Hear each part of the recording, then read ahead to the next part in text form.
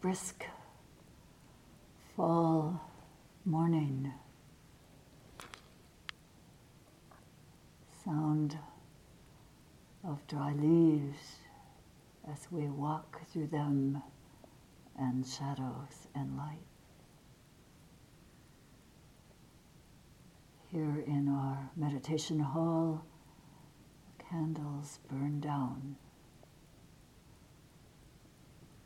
emitting light.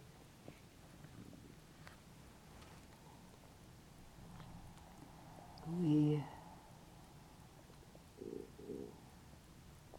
compost by virtue of our Yongmen Zhongjin participation.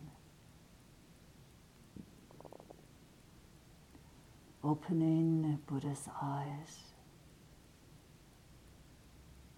always opening Buddha's eyes.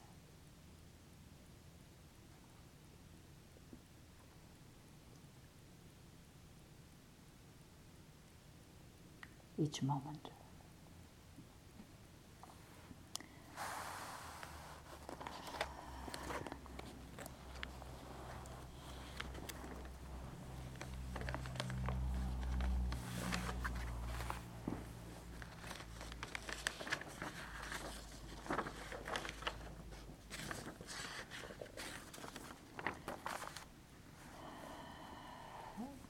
I hope in time each of you will have an opportunity to read some of the issues of Spring Wind, which have been produced by the Buddhist Society over the last 3-4 decades. The early ones are the most juicy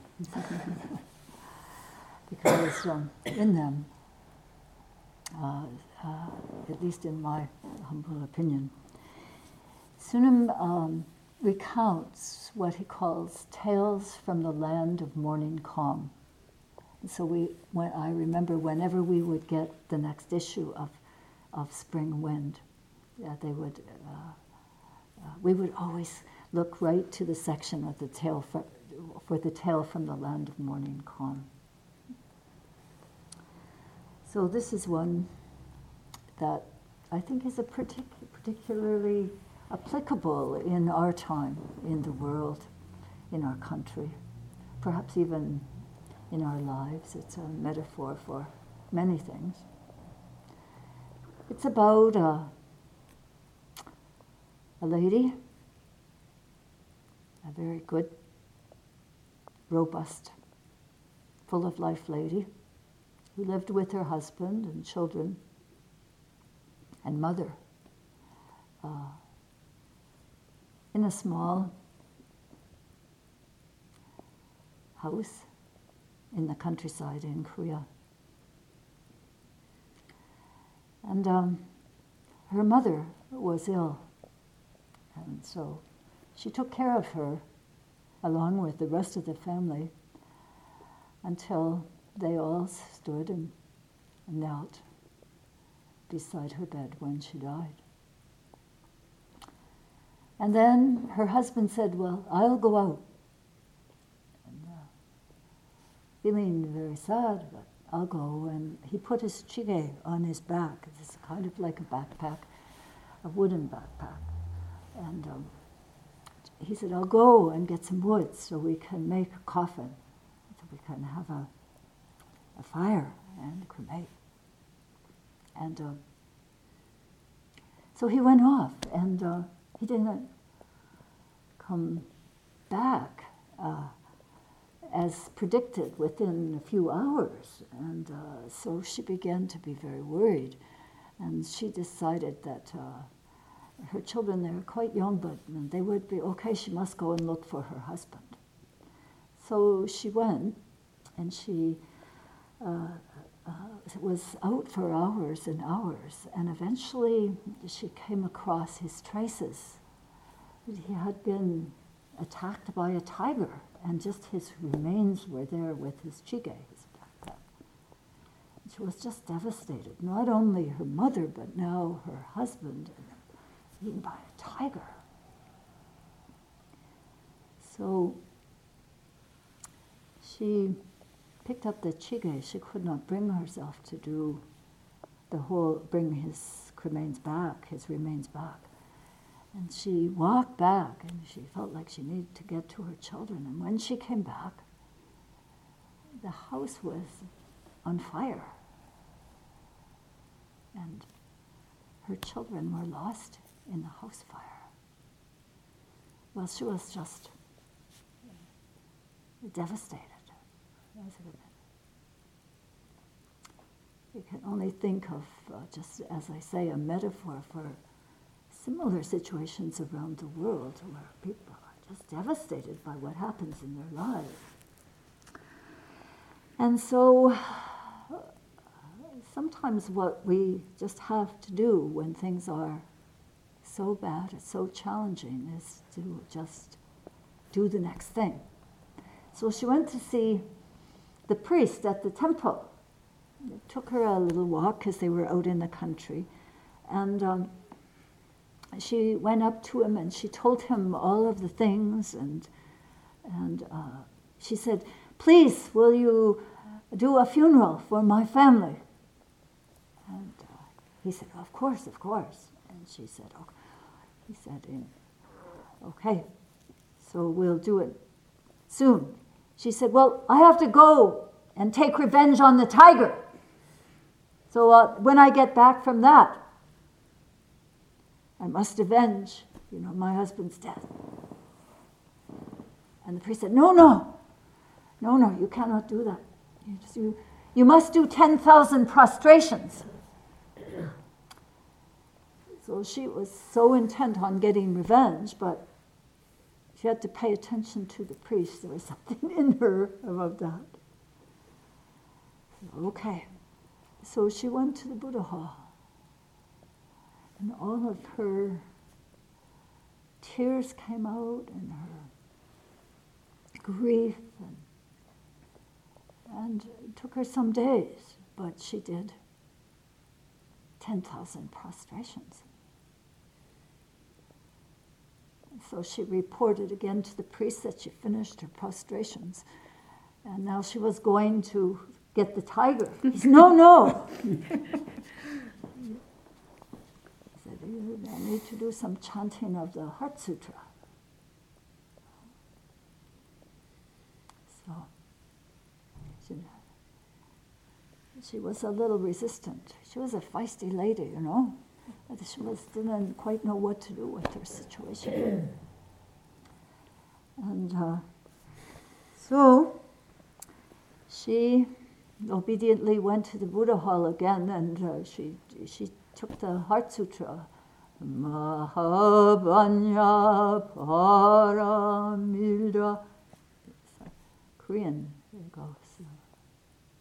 Bodhisattva of great compassion perceived the emptiness of all 5 skandhas and delivered all beings from suffering.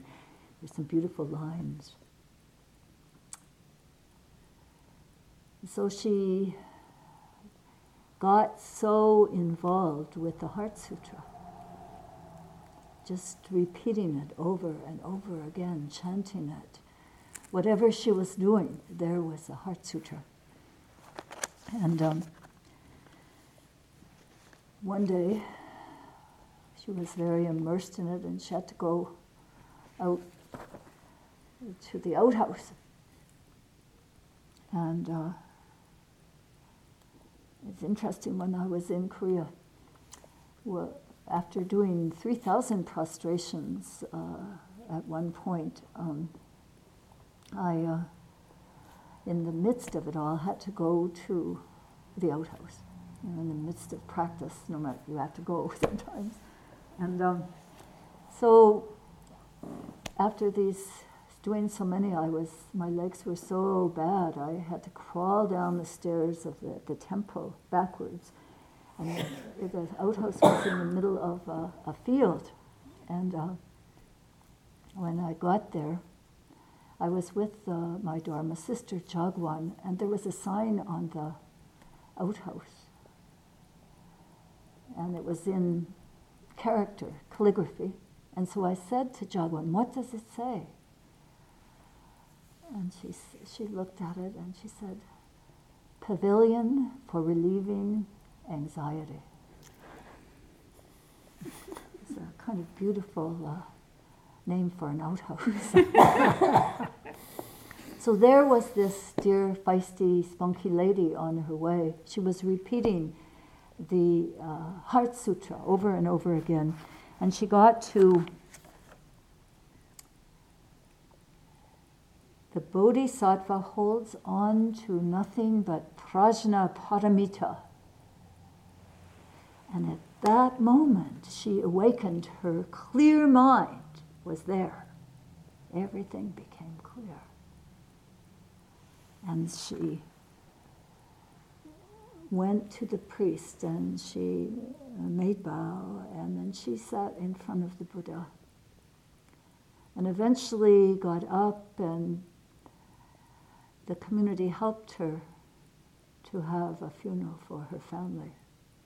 And she decided to stay at the temple.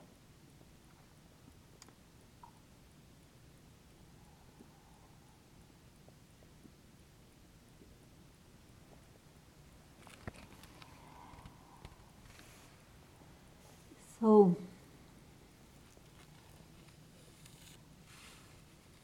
just on her way to the pavilion for relieving anxiety, she awakened in the very moment of just walking and repeating. Her practice was to repeat the Heart Sutra. She got it memorized. So you all have been working with your practice. It's been working on you so that any moment, any very moment, you're awakening your clear mind. Perhaps at first just for a moment. And gradually, as you keep with your practice, and each moment develops.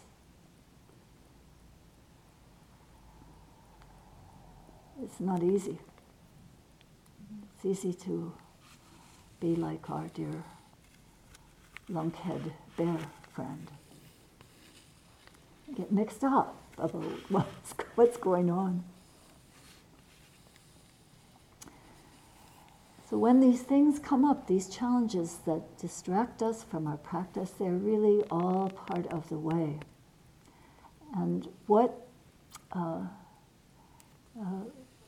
Buddhist teacher, Alan Loka, who teaches on the East Coast, said after he had survived a plane crash, a small plane crash, and really burned. His whole body was burned a lot, so he was suffering an immense amount of pain.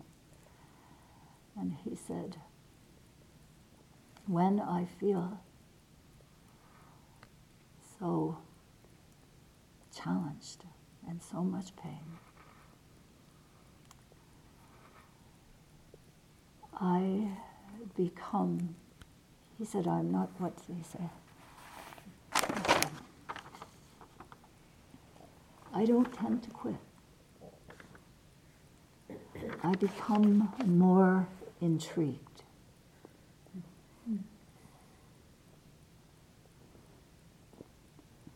So I just appreciated that. I know I don't tend to quit.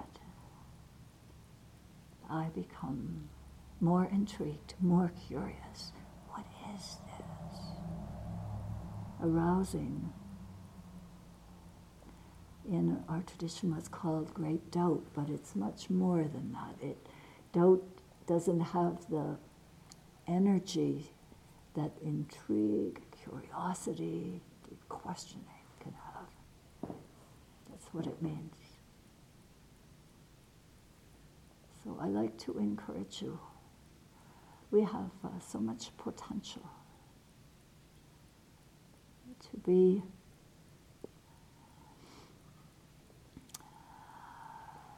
clear-minded, and with our clear mind, we have so much potential to serve.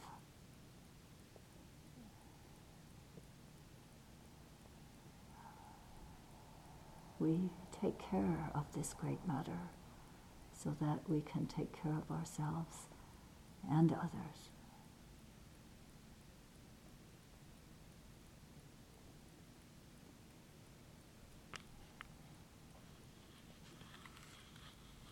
Master Chino said, it is not that we cannot do it. It is that we do not do it. So let's develop the tendency not to quit, but to become ever more intrigued. It's really needed these days.